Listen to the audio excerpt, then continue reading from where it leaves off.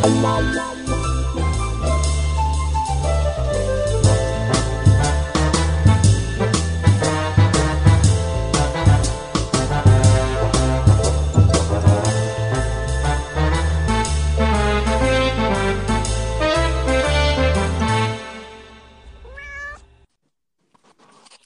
hello.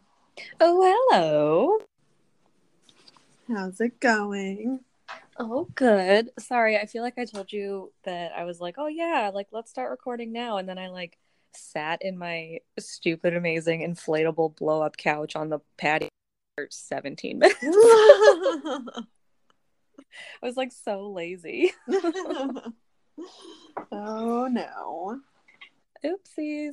Plus that thing is so I love it. It's also one of those that like you just get so cozy in and then you're like, well, getting up is going to be a chore unto itself. So better just stay. Better just sit here forever. Yeah.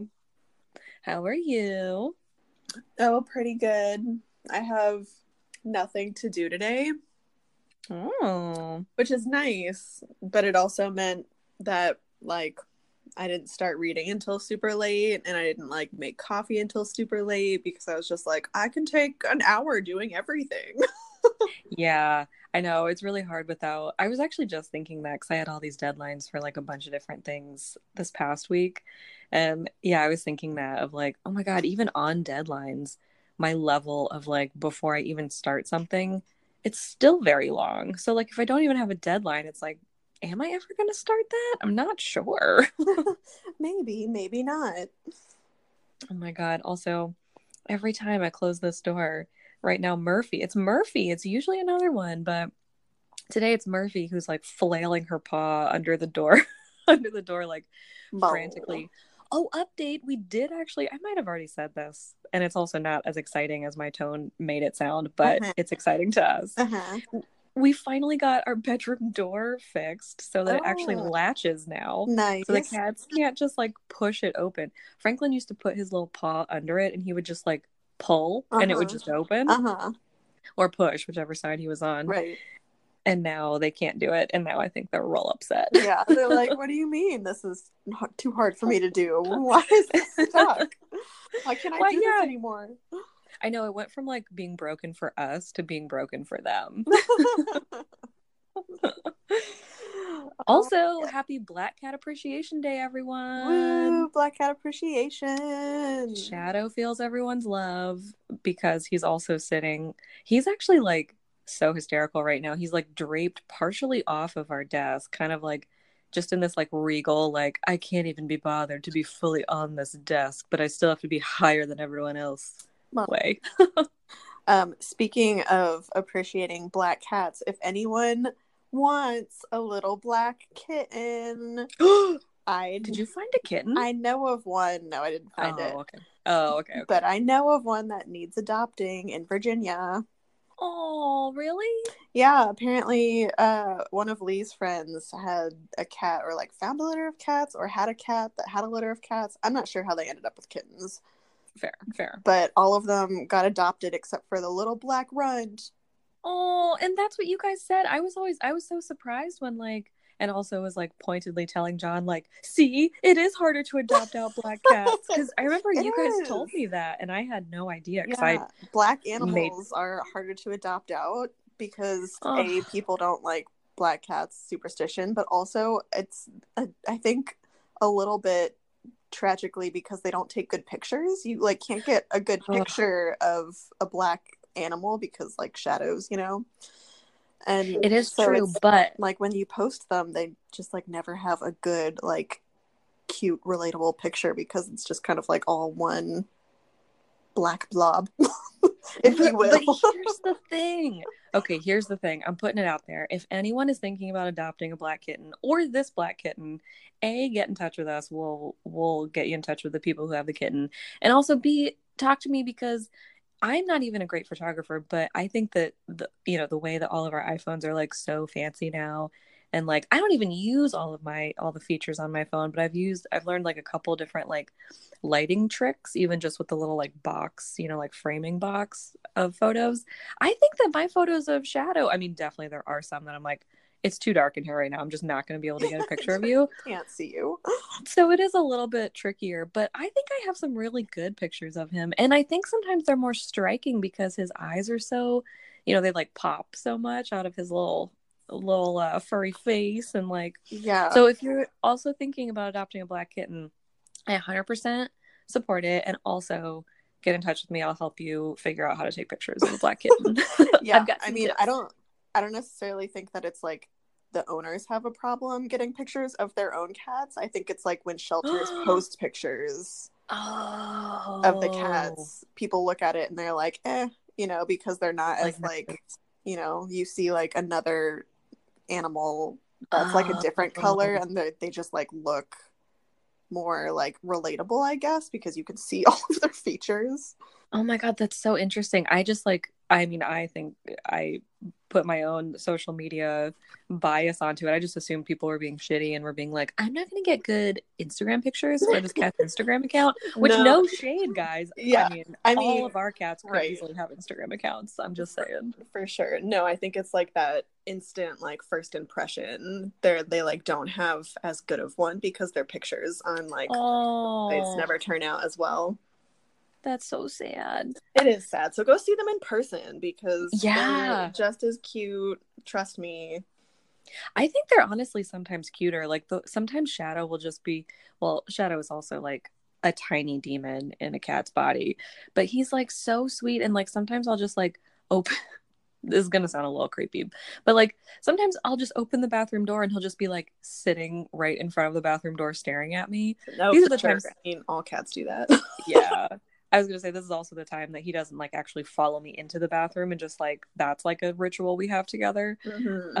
But sometimes I look at him and I'm just like, you're so regal. Like he's just so pretty and like just so like striking. I'm talking about you. Hey. He's like, yeah, continue. Yes. But I also will say too, I mean, we obviously found him on the street, so I don't know if I would have been swayed by any kind of, photo from a shelter or not. But part of the reason that I insisted we keep him was because of the like, black cat's witchy superstition-y, like I was like, no, I need to have a Halloween cat. I want this in my life. Yeah. Yeah, for sure. And if anyone is afraid of taking a runt black cat, we also have experience with one of those. We do. Oh, Herbert, our family cat, Herbert, is like, oh, he's just the best cat. Those cats were born in, well, oh my God, should we tell the story? So where did Dimitri come from? The vet? From the vet, yeah. We adopted her on purpose and then didn't get her spayed in time. Oops. Oh, oopsies. And then there are like tons of barn cats around. So she was tiny. She was like the tiniest little cat. Yeah, very itty bitty. And she got immediately pregnant and then had kittens in our closet. In our closet. Yeah. She only had 4 and we kept 2 of them. Yeah. And they were just like all the sweetest. Well, most of them were the sweetest. Chansey is like kind of hysterical. So we kept the all black cat kitten, which was the runt, and then an all white cat, Chansey, who is like the most. She's like kind of super annoying. Yeah, she's a little bit of a diva. I think she's calmed down in her old age a little bit.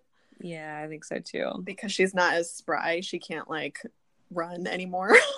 She also, to be fair, was never really like Herbert was so loving to like all of us, I think, because he was the runt and we all helped kind of like nurse him back to health, and he's just so friendly and loves all of us. But Chansey, I think, was always pretty solidly like dads or moms, like just always in their room, and like we never really bonded with her. She was a bedroom cat. Unfortunately, they're both so old that they can't get up the stairs anymore.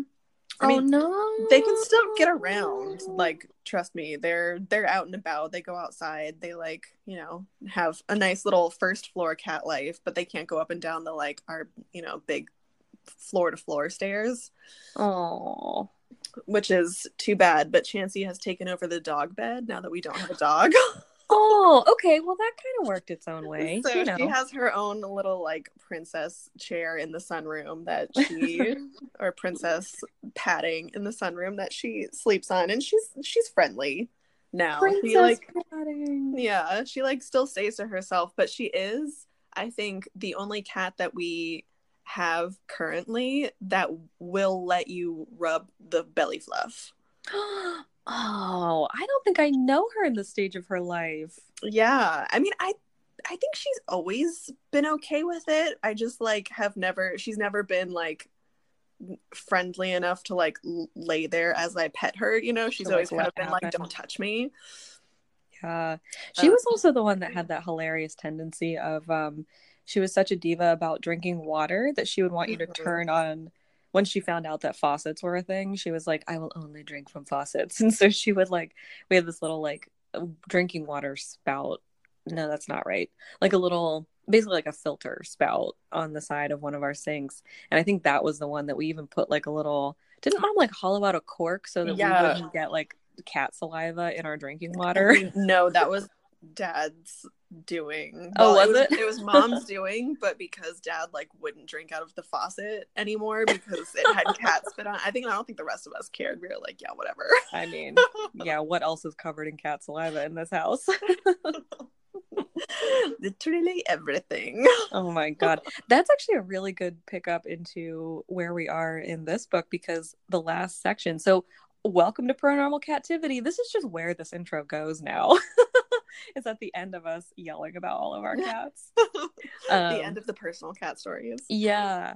Because at the end, so we are, welcome to Paranormal Captivity, we are back in the Cat Who. Cat Who. Which is exciting. And we are reading The Cat Who Went Into the Closet, which I will say should actually be The Cat Who Went Into a shit ton of closets, because there are so many fucking closets in this house. Or more like The Cat Who Raided a shit ton of closets, because I'm not sure he can actually get into them. They're so packed full of things. I think he just like paws around until he finds something interesting. That's true. That is true. And yeah, the place we left off was we got a little tying it back in. The segue here is cat saliva, because the last time we saw Coco and Yum Yum, they were underneath a table and they were licking up donut crumbs.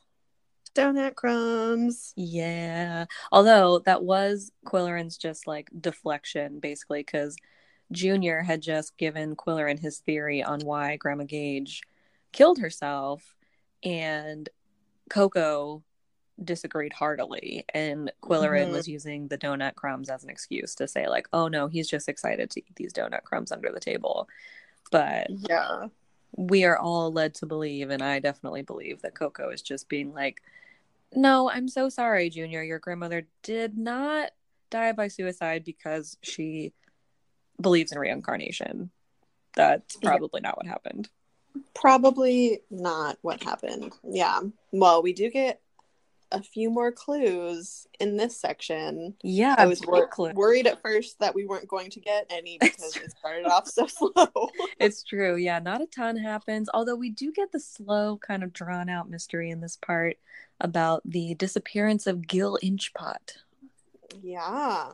So we I think that's the first thing that happens. We got the little lead in the last chapter that some little farm girl was looking to talk to Quilleran about a mystery, and he was like, I don't care about this at all, and went about other things. But in this chapter, it starts off with him meeting her. Yeah, and I have been very disturbed by her descriptions numerous times. Yep. Hate them all. Very They're problematic. They are not meant to be problematic in any way. They just read very creepily. They read so creepily, and I hate them. I hate them all. Yes. This is a very strong. They're all terrible. She seems lovely. She does seem lovely. And I think what Lillian Jackson Braun is going for is basically the dichotomy of being like, she looks, you know, kind of like the thing of like some people you might see of being like, that person looks like they're in high school. But then once you get to know them, it's like, oh, well, no, they are actually a grown adult and they're knowledgeable about this. Like, you know, once something, even in the way that like some people, when they start talking about like something they're passionate about, they just kind of look different to you, you know, if that makes any sense. I think that's kind of what she's going for. But especially that bit where like she writes about like Quillerin goes to meet Nancy. This is Nancy Fincher, a local farmer's daughter, and we mentioned her in the previous episode. Of there was just a little clue of, you know, Quillerin had been kind of set up to meet her, just in the way of she has a potential mystery that she needs advice on, and Quillerin doesn't care. But in this section, he meets her. But there is a moment where he meets her like a second time, and he talks about, or like there's like a line of like, and he wasn't going to tell Polly that he was going to meet like, you know, a girl and a younger woman and a younger, like smaller, like something something, I don't know, that description especially, I was like, I don't love this. I don't love Yeah. this. So we should probably back up and describe what is actually going on. Yes, definitely. Sorry. So the chapter starts out, Quillerin goes to whatever bar that his next Burning Man performance is going to be at. The Quillerin Burning Man. The Quillerin Burning Man, the burning of Pickaxe in 1869. Yes. Yeah, so this bar is in Burr. Burr. The town of Burr. You have to B-R-R. say it like you're cold. Burr. Burr. Yeah, so this town is called Burr. So he goes there and he just is there to like check out the stage and the setup and whatever. But he also goes there to meet Nancy, this farm girl that he's been told about, who has a mystery for him. So when they meet, she seems like very like mild mannered, like very meek, very shy, like a little bit embarrassed about coming to him. But he eventually gets out of her that her dad's been missing for a few days. Yeah.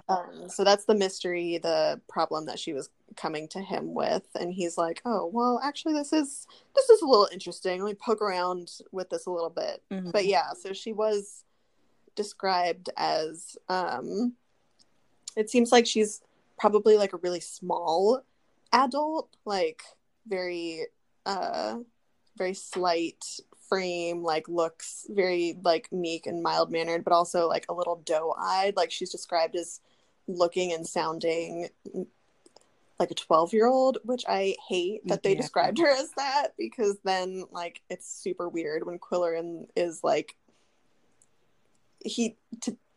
to be fair, he's not like huffing into his mustache or like anything like that, but he does make like, there are some little comments like, oh, you got to be aware of like women with this kind of like needy expression, especially when they look like they're 12. And I'm like, ew, that's gross. Yeah, oh, that was the line. Yeah, I was trying to remember the exact line because some of it is just more descriptor, and I was, you know, still creeped out trying to put in a different category. Mm-hmm. But yeah, there were like one or two lines that were specifically related to Quillerin and how he was like framing her. I was like, no, thank you. Yeah, and I think the line that you were thinking of when he was telling Polly that he was gonna like meet up with this girl to talk about her, you know, like her issues, and he was interviewing her. Oh yeah.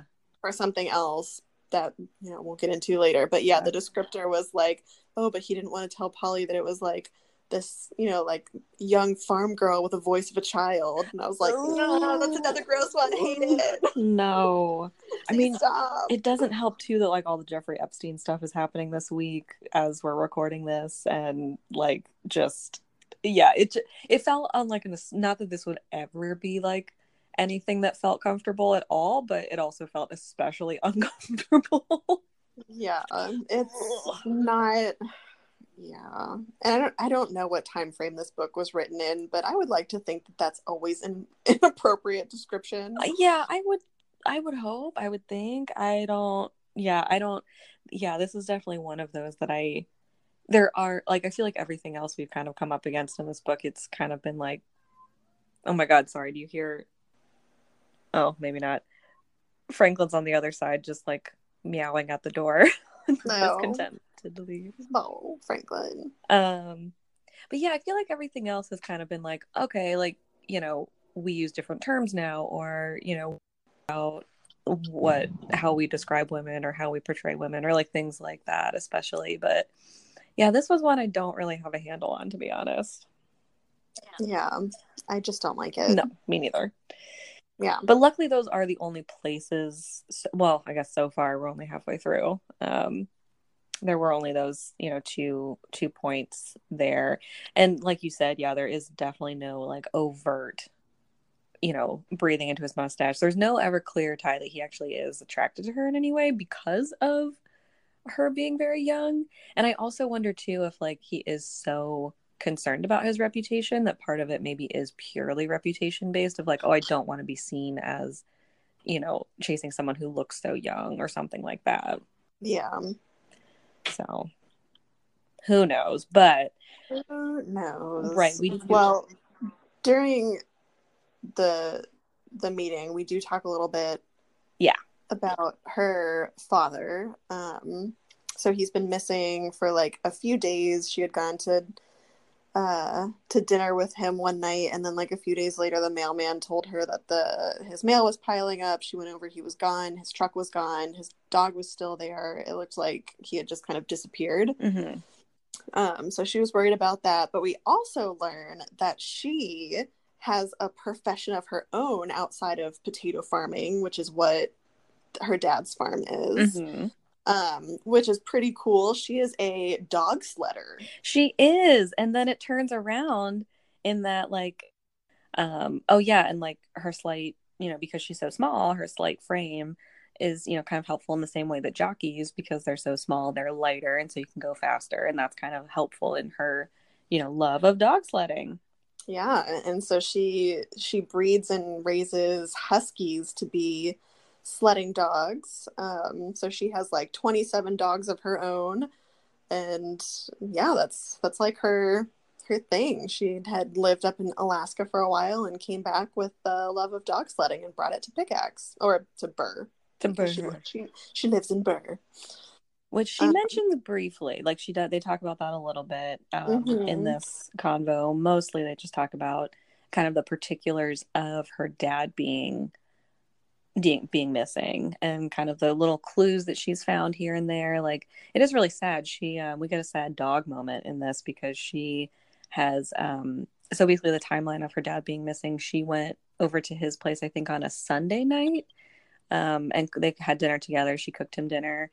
And then it's now Wednesday, I believe. And she said that she had gone over. Right. The mailman had said, oh, the mail's piling up. And then she had gone over there. And his dog hadn't been fed in days, which was really sad. So she's taking care of his dog now and had, sort of taken the dog out of and like the place was apparently a mess. And I think that was it for this part, for this like meeting part.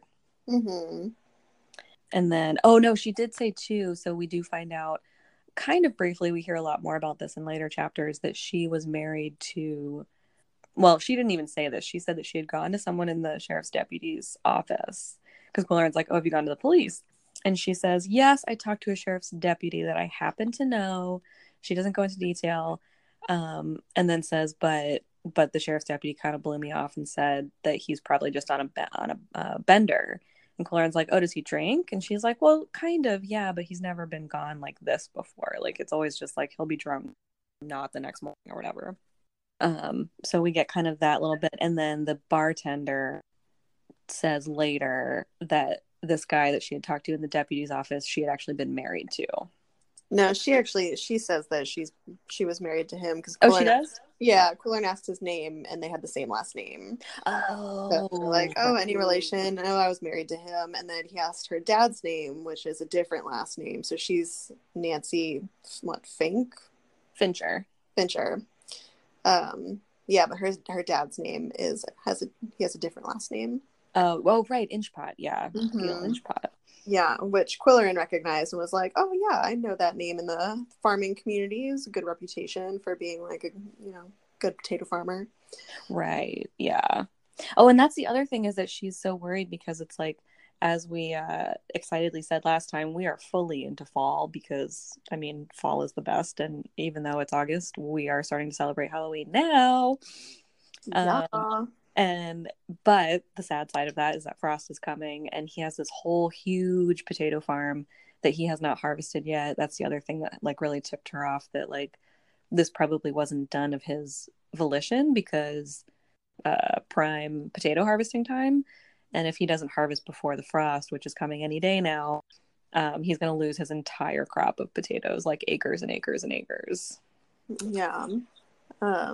Yeah, so Quillian does offer to help with that, but unfortunately it seems like all of the farmers are kind of scrambling to get their crops going, so it's, you know, slim pickings when it comes to farm help these days.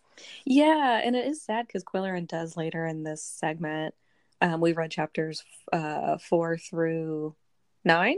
Mm-hmm. 4 through 9, 5 through 9. Yeah, 5 through 9. And later he feels really guilty about not doing more, but he really does. He doesn't know anything about farming, and he does ask a number of different times, and people kind of say they're going to try to help and then don't really do anything, and then the frost comes, and supposedly, I mean, we don't really get confirmation in this section of the book, but I think it's safe to assume the potatoes are donezo. Yeah, I mean, I'm still holding out hope that some like farmers in the dark of night were like, let's go together and help them, because we do learn at some point in the chapter, in some conversation, that what's his name, Inchpot, Gil Inchpot was like a really just kind of like friendly, helpful guy, and would like help people who like broke down on the side of the road, and like help fix cars, or like, you know, gas people up if they ran out of gas. Oh yeah. And would like always be the first to like help in the community. So I'm holding out hope that some farmer that Quillian talked to was like, you know what, guys, let's rally. But, you know, we obviously haven't gotten to that part yet, so we don't know. The potatoes could be goners. That's true. The potatoes could be goners. Which would be... It would be sad. Who doesn't love a good potato? Oh, because potatoes are so fucking delicious. As a small aside, I was devastated last night. John and I went out to one of our favorite like local bars, and I got a burger. I got this really great veggie burger, and I realized they have such good fries there, and I realized I had not ordered fries with my burger. No. And so they did not come. And John consoled me by saying we would have lots more fries this week, but I was still so devastated. And it was so busy, I like couldn't get their attention again, and we were like trying to get back home, so it was a whole thing. But boo. That is my plight. My sad fry. I had a really sad fry moment the other day too. Oh no. I was on a road trip for work. I had to go do a summer meal site visit that was like 3 hours away, so it took the whole day. It was a whole big thing. Oh no. But I stopped at Chick-fil-A for lunch on the way home because I was like, waffle fries, that sounds so good. Yeah. And they were soggy. What? I was very upset. Excuse me, Chick-fil-A? How dare you? So gross. Like, first of all, I was a little bit mad because I took them out and was like, these are only half full. What's going on here? What is going on here? That's so weird. Yeah. And then they were like flappy. Like they had obviously been cooked, but not long enough. I don't love the term flappy as it pertains to fries. I will just tell you that much right now. So I was real upset because I was already like breaking my low carb diet that I'm testing out, and I was breaking it on flappy, gross potatoes. Yeah, that is really not worth the time. Not worth the time. Oh my god. Or the carb calories. No. Oh my god. Well, if that doesn't just tell you the sad situation in which these potatoes are, that says it right there. These are flappy. Yeah. Well, these are probably rock hard potatoes because they're frozen in the ground, but yeah. But then they're gonna turn flappy because they're gonna thaw and they're gonna be gross and soggy. I wish you could see the face I just made. Did not love the prospect of that. Oh god. Moldy potatoes. Flappy potatoes. So moving on from Flappy Potatoes. Yes. Quiller, so this bar is a place that he's doing his next performance. He has moved on from the school performances, but he has not left performing to children behind, because we do get a little bit later. I think there are a few things before the performance, but he does perform to lots of children again, and he gets equally annoyed this time too.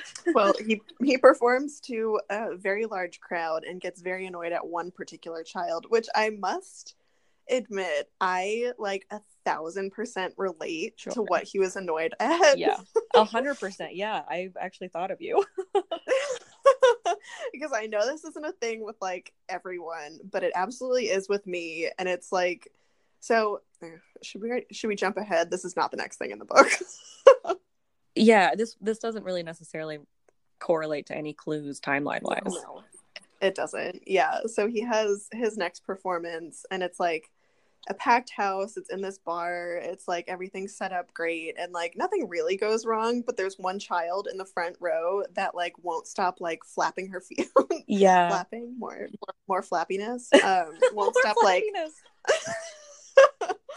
like what would you call it? She wasn't tapping her feet, her legs, like she was like swinging her legs because they didn't reach the floor, so she was like swinging her legs in the front row, and they were she was wearing like white pants or like white stockings or something, so they like showed up and were like super bright in the front row, and he kept seeing movement out of the corner of his eye, and like got so annoyed. And I absolutely 1,000% know exactly how he was feeling.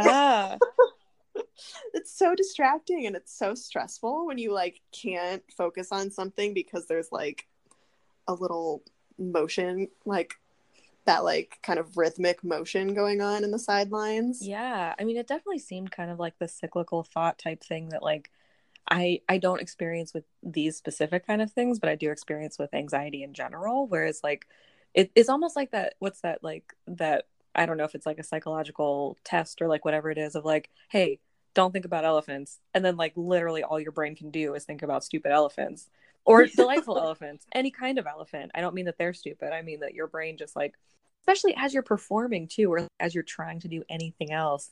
He even says like, oh, I can't, he has a really funny moment that like could seem bitchy, but I actually was like, no, he like needs to say something. He, in like the intermission, Hixie's in the back and she's like, oh, like everyone loves it, and he's like, yes, okay, great, get that kid out of the front row, I can't concentrate.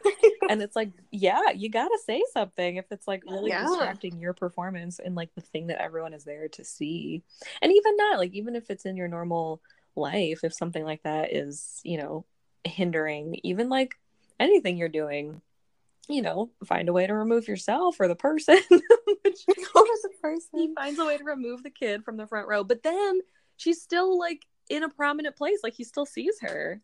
Yeah, and it's funny because again, I know like this exact feeling, and it's like once someone like violates that like once they're like chewing too loud, or once they're like tapping their feet, or like this happened to me in like, I don't know how I made it through college, to be honest, because like classrooms are the worst for this. There's always someone that like sits behind you and like taps their foot on the back of your chair, or like someone who sits to the side and like taps their pencil, or like even does that thing, you know, where they like baton twirl their pencil in their fingers. Yes.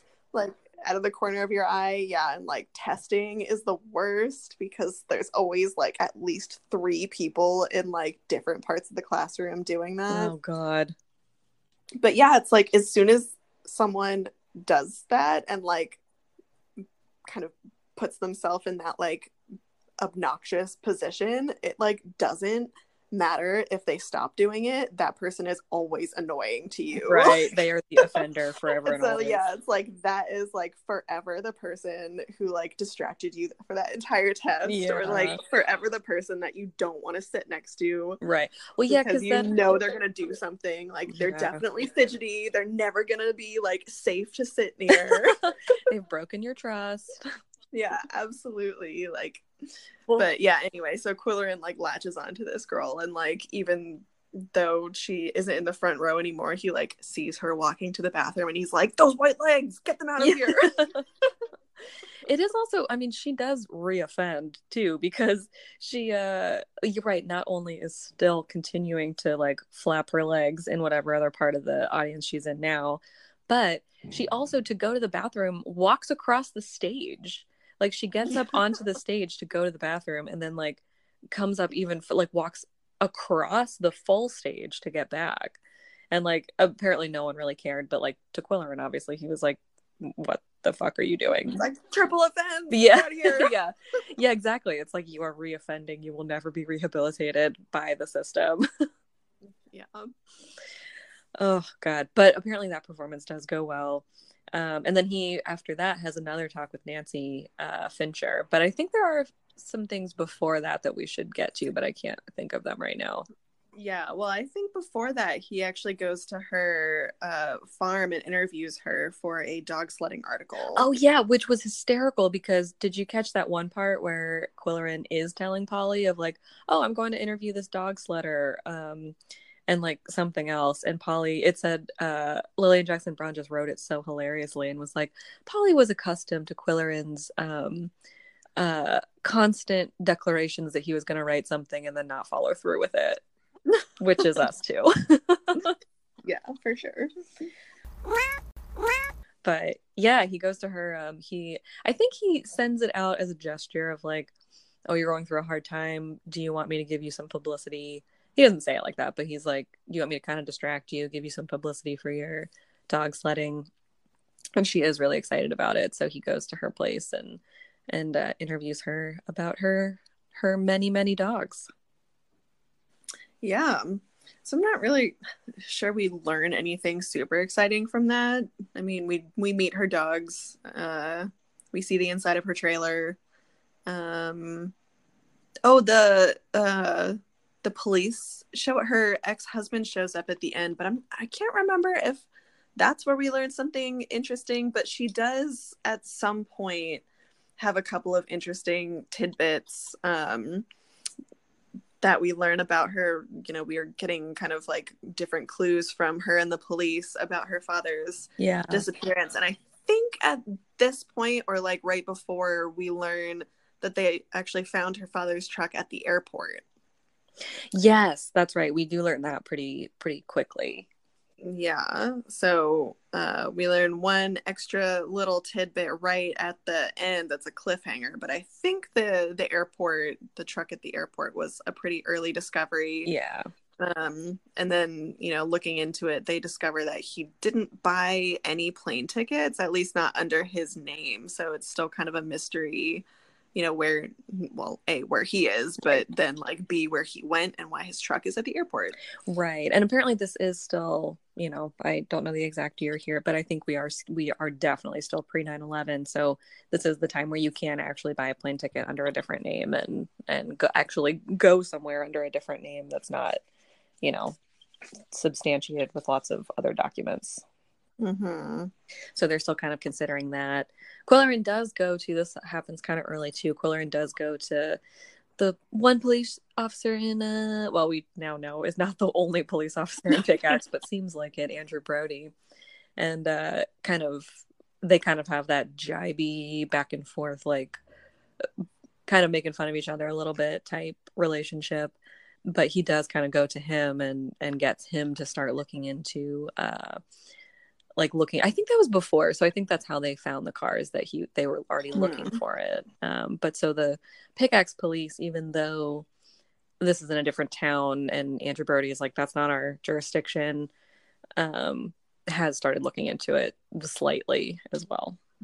Yeah, because he has a bone to pick with Sheriff Dan, the ex-husband. He's like, oh, that lumphead, I'm gonna show him. I'm gonna find this guy first. Lumphead is a great, there were some great insults, like low level but very creative insults, which I really enjoyed from Andrew Brody. Yeah, that one is pretty great. Lumphead being one of them. Yeah, for sure. There was, you know what else we missed? Ooh, what? Halloween. Oh my God. I actually even made a note to be like, we have to talk about fucking Halloween because the like what was it? The Goblin Hour or the Oh my God, there were so many good terms that I was like, old-timey Halloween was fun. And also, we are currently starting our Halloween celebrations right now. It's true. Hobgoblin, that's what it was. Hobgoblin Hour. Hobgoblin Hour. Right. So in Pickaxe, they kind of make a little bit of fun of it early on in this section. The police actually put out a little bulletin being like, okay, Hobgoblin Hour, trick-or-treating, this is what everyone is doing. These are our rules. They basically give an hour and a half, and it's like between 6 and 7:30 p.m. children are allowed to, and then it like lists out like how the kids can and can't trick-or-treat.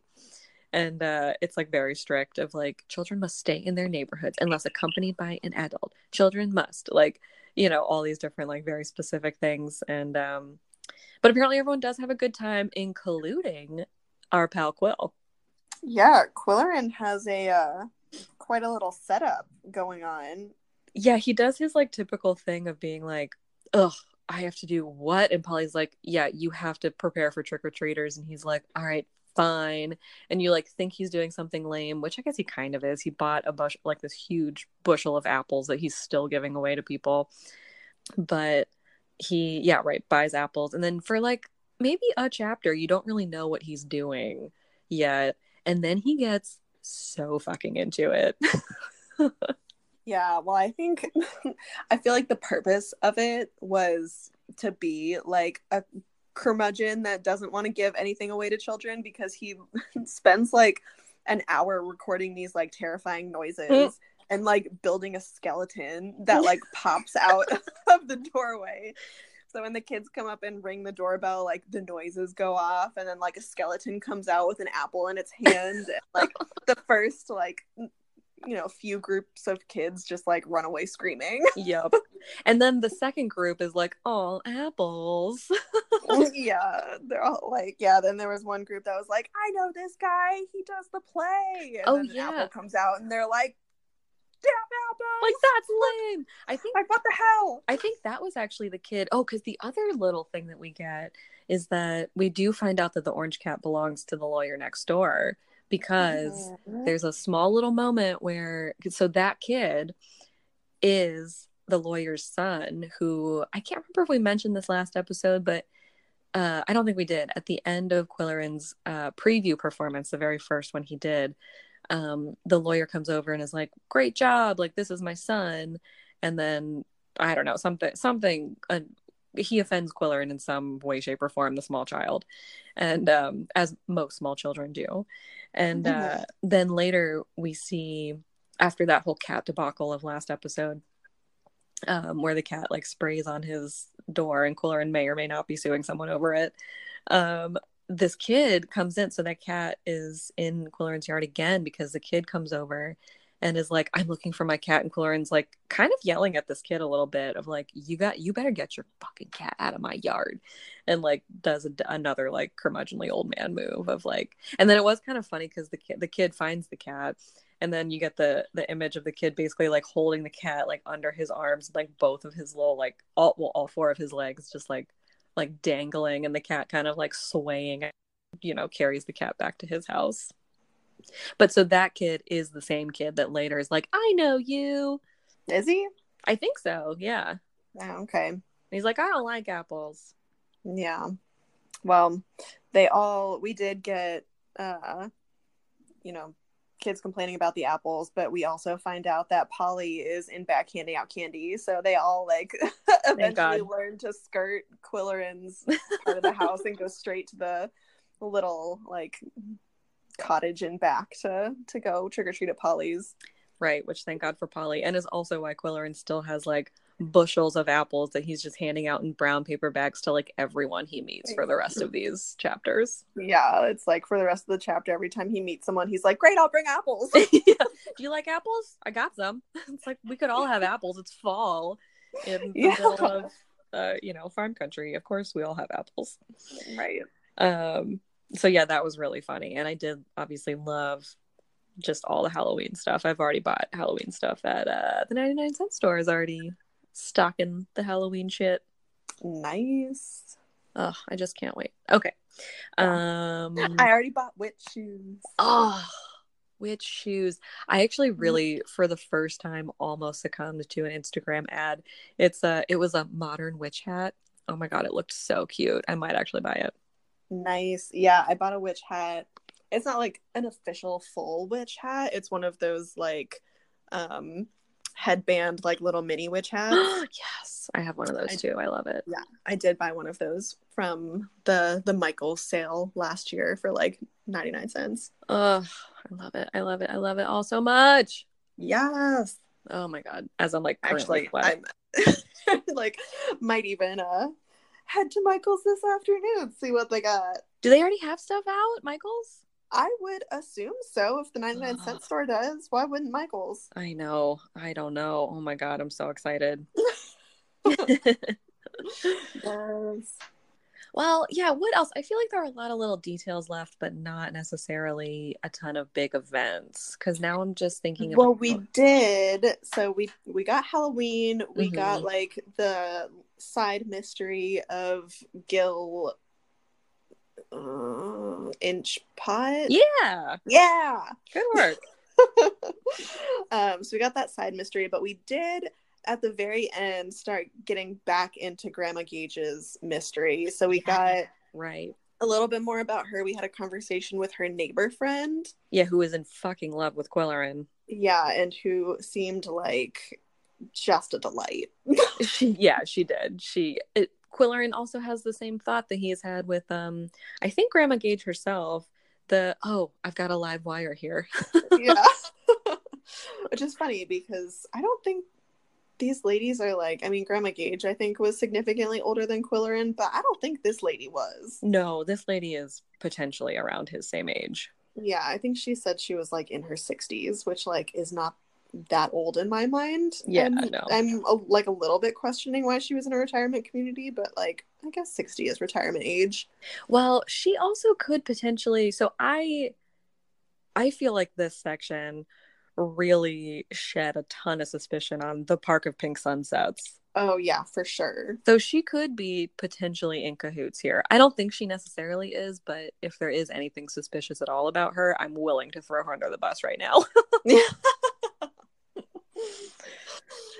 Yeah, she could be. I kind of got the impression that she was not in cahoots, that she was just kind of like maybe like a friendly nosy neighbor that like ended up in a sketchy retirement community without knowing. Yeah, I think you might be right.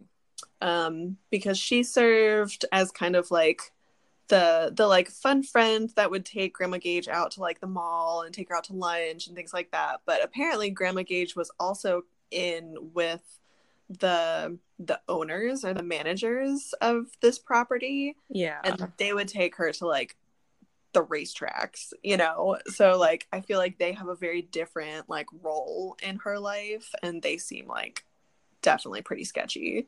Yeah, and we do get some, even before the big sketchy thing that happens late in this section, we do earlier get a few other little like head tilters, I'd say.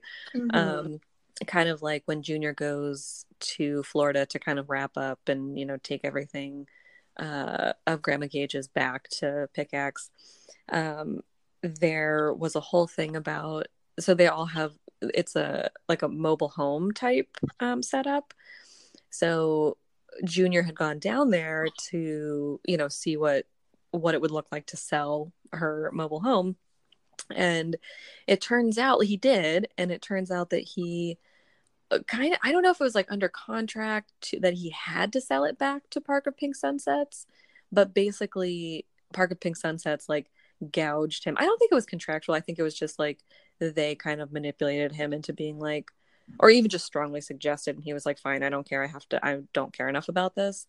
They basically were like, okay, you pay us this much, which was like nowhere near what Grandma Gage had initially paid for it, so it was like really not getting their money back on it, for Junior to sell it back to the Park of Pink Sunsets. And then they flipped it and turned it I mean, not flipped it in like the house flipping sense, but they turned around and immediately sold it to a new resident. Apparently there's like a huge waiting list, and they immediately sold it for like, 2-3 times whatever it was. Like they made a huge profit, and then also way undersold Junior. So that was very sketchy. Yeah. They also seem to have a lot of like really crazy regulations. Yeah. So like no one can have pets, like they can't have people under 16 visiting them for like long periods of time, and if they do, they have to like pay for like waivers or like different permits for things. So it seems like, you have to buy into the property, but then like as a part of living down there, you have to like pay for basically everythin. Yeah. They even had like a limo service that took people to and from like medical appointments. I was gonna say the friend that Quillerin interviewed, he asked her why people want to live there because it seems like such a ripoff, and she was like, well, they do have like a lot of perks, like this limo service, and like security and like a lot of things, but you also have to pay for those things too. Right. So it's like, well, so it's like, is it worth it? Maybe, maybe not. But I mean,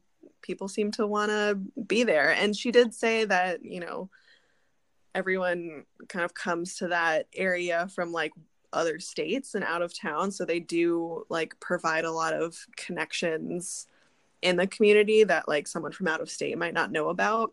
Oh, right. So they'll take care of like hooking them up with like an attorney or like, whatever else they need in the community, like a new bank, things like that. Yeah. Which I find a little bit suspicious based on what we find out next. Oh, 100%. Because especially the attorney thing, it's like if you're going to like, I don't know, I feel like lawyers especially are like very like it's not like you're in a place and you could be like, oh, this lawyer's good, I recommend him to someone else. Like you can still, I feel like there's a very like consultation-y type thing or recommendation type thing with lawyers, but I feel like especially for what people need, and like people are just so individual of like, this person matches well with this person, or like, there's so much variable. I feel like it's hard to be like, do all of your wills, old people, through this one person, or like, yeah. And especially with legal shit, it's just so suspicious to be like, everyone go to this one person. Like, that seems very red flaggy. Yeah, for sure. Should we just go into the big? Yeah, I think that's what's next. Oh, okay. Wow. Oof. Yeah, well, take it away. It's a big one. So we have everyone from the Goodwinter family come in for a visit and for the will reading, because apparently Grandma Gage has like really specific instructions. She doesn't want a funeral, she doesn't want any bagpipes, which is like a specific dig at Andrew Brody. Yeah, because Andrew Brody apparently is the resident like plays bagpipes at every wedding and funeral, and so she's like, no bagpipes at my funeral, please, which means like, fuck you, Andrew Brody. For all the tickets in my life. Yeah, which the reasoning was so funny, because apparently it was because she got a lot of tickets, which that apparently were paid anyway. Right, that she never paid anyway, and like I would have to assume are mostly her fault. Yeah, based on like they're probably just like speeding tickets or whatever. For sure, like parking tickets or whatever. Yeah, but yeah, she had like a whole long thing of like instructions for her funeral or memorial service or whatever she wanted. So Pug and what's the other sibling? There's like 2 other siblings that fly in from California and Montana. Yeah, someone came in from LA, someone came in from Montana. I think it was just the 2, and then I keep thinking Jody is a sibling, but Jody is Junior's wife. Jody is Junior's wife, and she's very pregnant right now, so she's like not really a part of this story. I'm sure she will go into labor at some point during this book, but we haven't gotten there yet. Yeah, she's mostly just like an information dispenser at this point. Yeah, so the 2 siblings fly in for this will reading, and so they have the will reading with just the 3 siblings, and then they all come to somewhere. Where were they meeting Quillerin? They were like, it was it like a dinner? Yeah, it was dinner. Quillerin from the beginning, when Junior's like, oh, all my siblings are coming. Right, yeah. Quillerin's like, oh, I'll take you all to dinner. Come out on Thursday or Wednesday night. And it just happens to be right after the will reading, and so Quillerin is sitting at the Old Stone Mill with Polly, and they're just waiting and waiting. They're not there yet. Excuse me. They're not there yet. And they just keep, kind of wondering what's happened. And so finally Quillerin calls Jody, or calls Junior's house to be like, are you there? What's happening? And Jody picks up and is like, sorry, I couldn't make it. I'm the most pregnant. And but is like, they left here a while ago for the will reading. They must still be there. Yeah, so they all show up. And all look very upset. Yeah, they're in the worst moods. They're in super terrible moods. And so we hear from one of the two that flew in. They were like, I can't believe we flew in for this. We each got $100. Like, this probably doesn't even cover our plane ticket or our like travel expenses. Like, this is the stupidest. I can't believe that she did this to us. Like, what a bitch. Right. And it does seem more like, because at first I was like, oh, are they trying to set up like a family or like siblings that are kind of like, money grubbing or whatever? And no, I think it's really just that like they are seeing all the other like really pointed ways that she in her will is like, and fuck you and fuck you and fuck you. And like this seemed kind of in that same vein. Yeah, but Quillerin isn't quite as convinced because he hears that and he's like, wasn't she actually really generous with you in her life? And they were like, yeah, I mean, she put us all through college, but she also had like kind of weird stipulations on it. Like, it was kind of free money. Like, we didn't have to pay it back, but we did have to like make choices that she approved of. And so like the two who flew in both like sort of like didn't get disowned, but kind of got on her bad side for like moving to the West Coast and for like not becoming a doctor or something like that. Right. And so they were kind of like, oh, this is just her way of like getting back at us or whatever. But it was kind of unclear why Junior would have gotten like cut out, because I think he was always on her good side. So I feel like that part was a little suspicious. Yeah, and then for sure. The next part is extra suspicious. Yes. Sorry. Before we even get to that, I was going to ask, didn't we learn in a previous book, or maybe even early in this book, I feel like there's somewhere in my head that remembers that Junior somehow had seen her previous will and knew that he was getting a lot from her. She said in a previous book, and I think it was mentioned in like an earlier chapter in this book, that Junior was going to be her sole heir. Oh, but okay. When Quillerin asked Junior about it in this book, he was like, yeah, she said that, but I feel like that was just her trying to get me to do something at that moment. So it wasn't like, I don't think he saw her will. I think she was just like, oh, Junior. oh, like, soul do heir. this thing for me and come sweep up my soul heir. Yeah. Come blow all my my leaves into the gutters, which was like a whole thing that was happening in the entire town. Yeah, or like, give me a grandchild and write you in as my sole heir. So gotcha. So it was, I mean, we get so many descriptors of Grandma Gage in this book. Like, Quillerin has a list of them going, and like half of them are positive, but just as many are negative. So we're not like quite sure about her. I think we're kind of like meant to be a little bit up in the air on her character, whether or not we should believe she would cut out all of her family in her will or not. Like, it's a little bit of a mystery still. Yeah, for sure. But yeah, I think that kind of goes into it as well. Junior being like, yeah, I could be her sole heir, or she could have just been like fucking with me. Fair. But apparently in her will that is, as of now, as of her death, none of them were the sole heir, and the only heir that she has is her retirement community, the Park of Pink Suspicious Sunsets. Yeah, so that's what we learn is Quillerin asks, well, if you guys didn't get any of her inheritance, who did? And they were like, the retirement home. So that leads us to be very suspicious that this is maybe a doctored will, or a forced change in her will, or something. Some sort of shenanigans went on. Yeah, because we do also find too, I think we learned earlier in the, I think it was maybe even earlier in the book, like last episode, we also learned that her new will was actually found in the office of the Park of Pink Sunset. So it wasn't even like in her belongings. It was in the official, like the administration belongings of which I actually don't know about retirement homes. I don't know if that's anything like, maybe they would have people's wills, but it seems suspicious to me. Yeah, it seems a little suspicious to me too. But I'm hopeful because there's a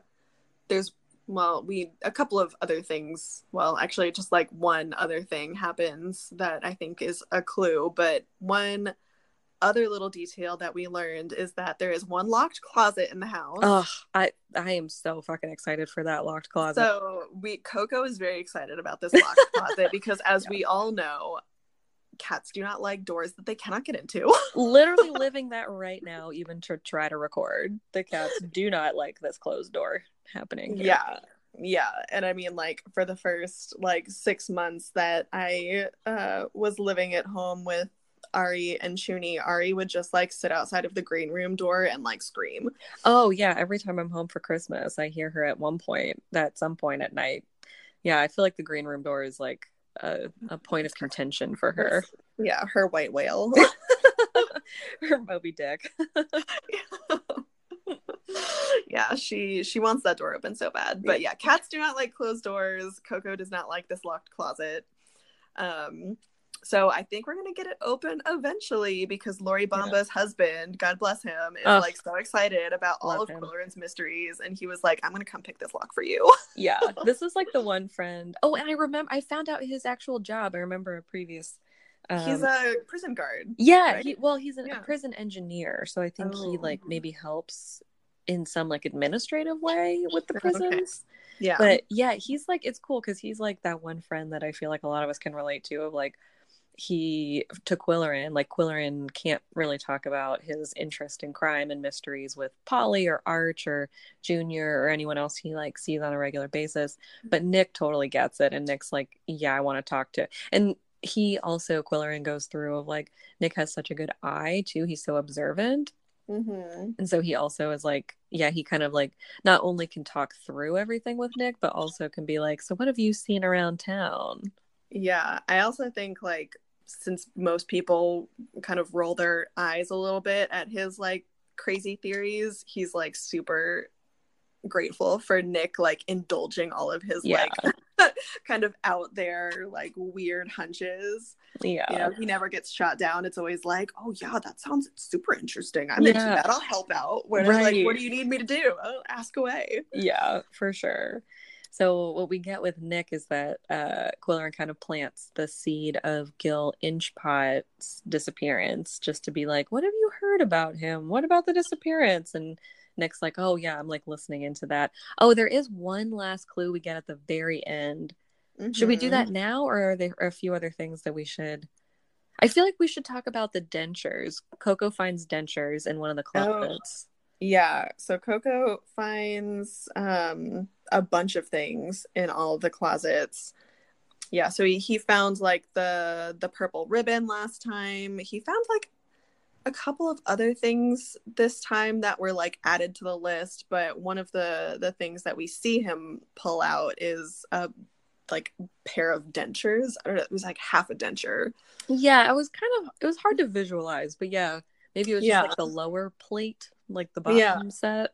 Right. So Quilleran kind of like tackles him to the ground with like gross dentures and like throws it in the drawer, and we kind of like forget about it for a while. But then Nancy, the daughter, the farmhand dog sletter, calls Quilleran and is like, I just realized something. I walked into my dad's house and his dentures were they were still on his side table, and he never leaves without them. Yeah. So like that's another clue that might kind of allude to him not leaving of his own accord, or like having to leave or being forced to leave in a rush. Yeah, and you know what? I just remembered the other thing Nick says too is that we've only gotten the picture of like Dan, the sheriff's deputy, being a lughead and or a lumphead, and you know, we kind of But so kind of get the sense that like maybe it didn't work out between him and Nancy for just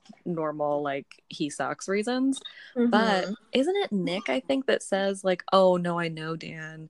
And from what I've heard, the dad, Gil Inchpot, was more, he calls him a bully at home. He was nice out to everyone else, but that he was quote unquote a bully at home, and that he was part of the reason that Dan and Nancy broke up. Yeah, and we get that a little bit too when Quillerin was talking to the bartender at that one, because the bartender was like, oh yeah, like I when Nancy came back from Alaska, like I had a little thing for her then too, but like her dad didn't like me, so it didn't work out.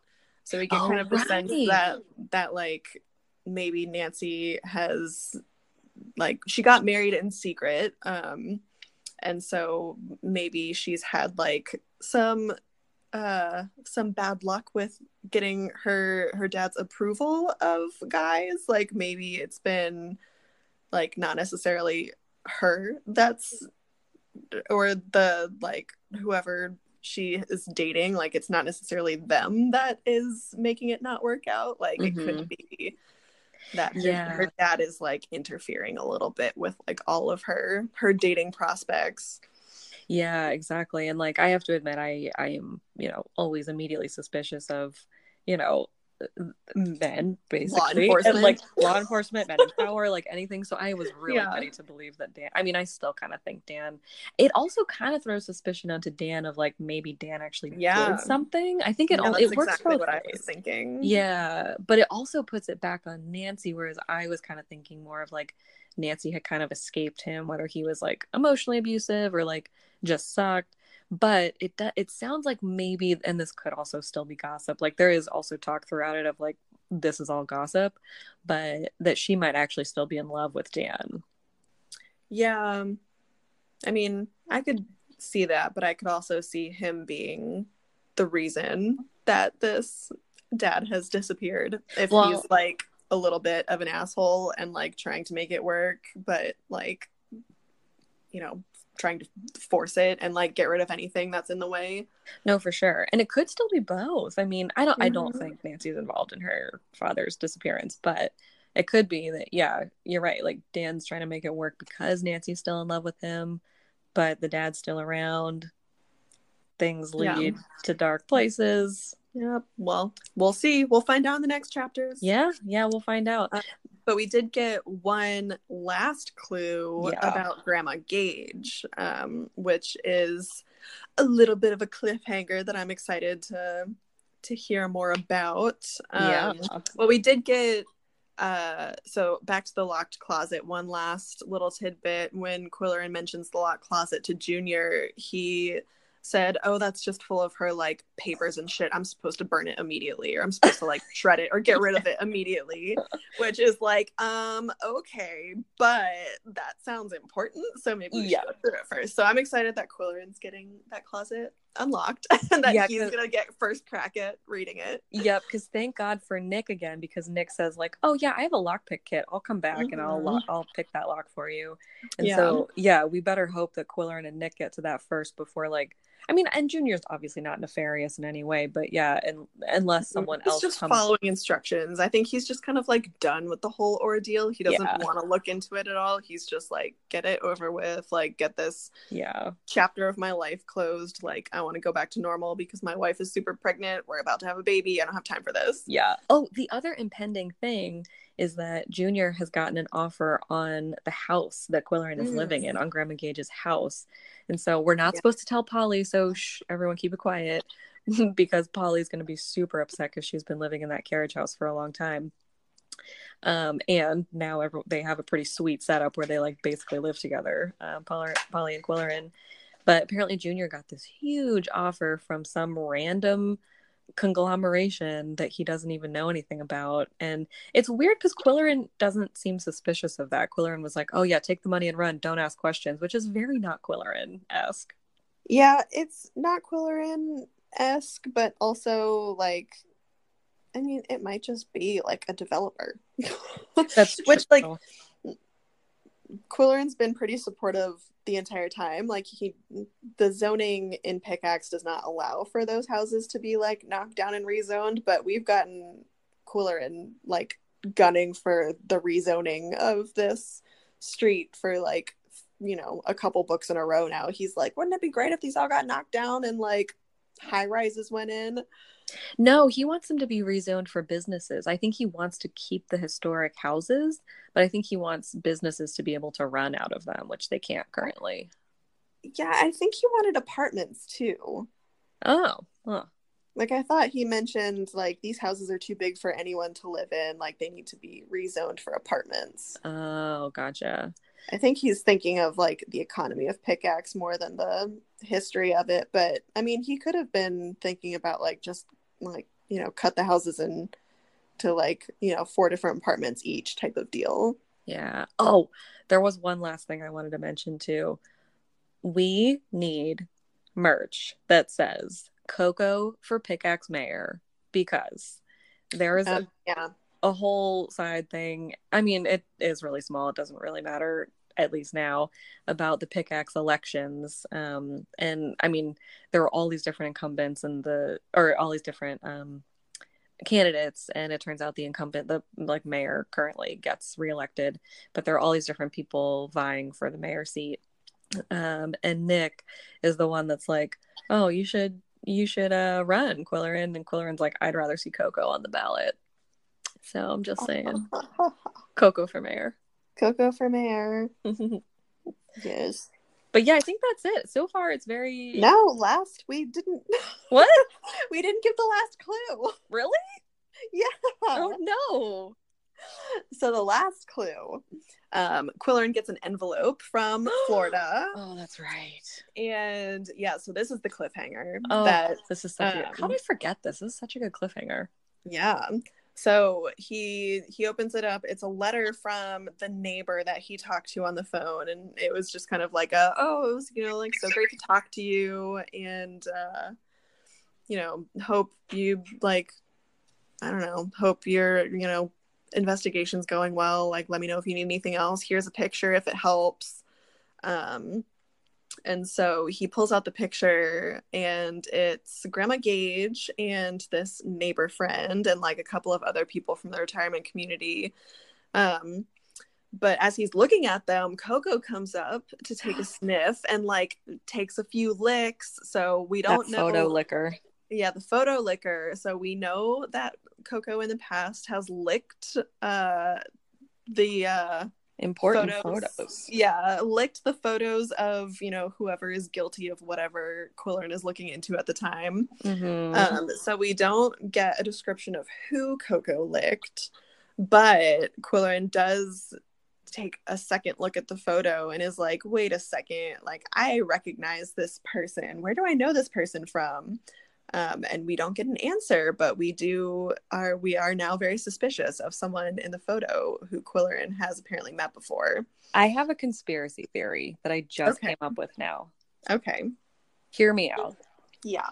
So, do you remember Melinda? Yes. Could it be? I know that Melinda and her brother are thought to be dead. Yeah. What if it's them disguised? Because Melinda and her brother are obviously related to Junior, related to Grandma Gage. What if Melinda, her brother, and Grandma Gage were running some kind of shady retirement center to scam old people out of their money? And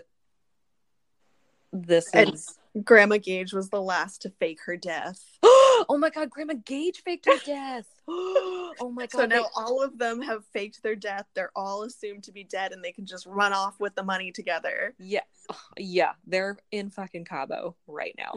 Yeah, for sure. Okay, well, let's see if Lillian Jackson Braun came up with that as well.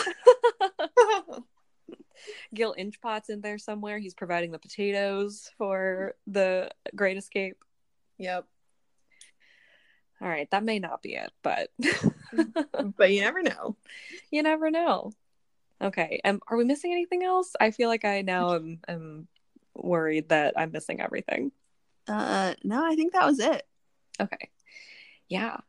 I am just so happy to be back at the Cat Who. I really just love these silly books. Yeah, they're pretty ridiculous, but Well, I'm excited.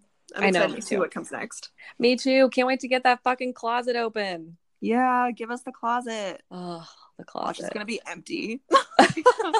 But that alone will be a clue. Yeah, someone raided the closet. Oh my god, someone raided the fucking closet. Coco's gonna be so mad he can't like pull clues out of it. Oh. Well, thanks for listening, guys. We are just so grateful that you're tuning in to our cozy mystery, cozy times. And yeah, we'll bring you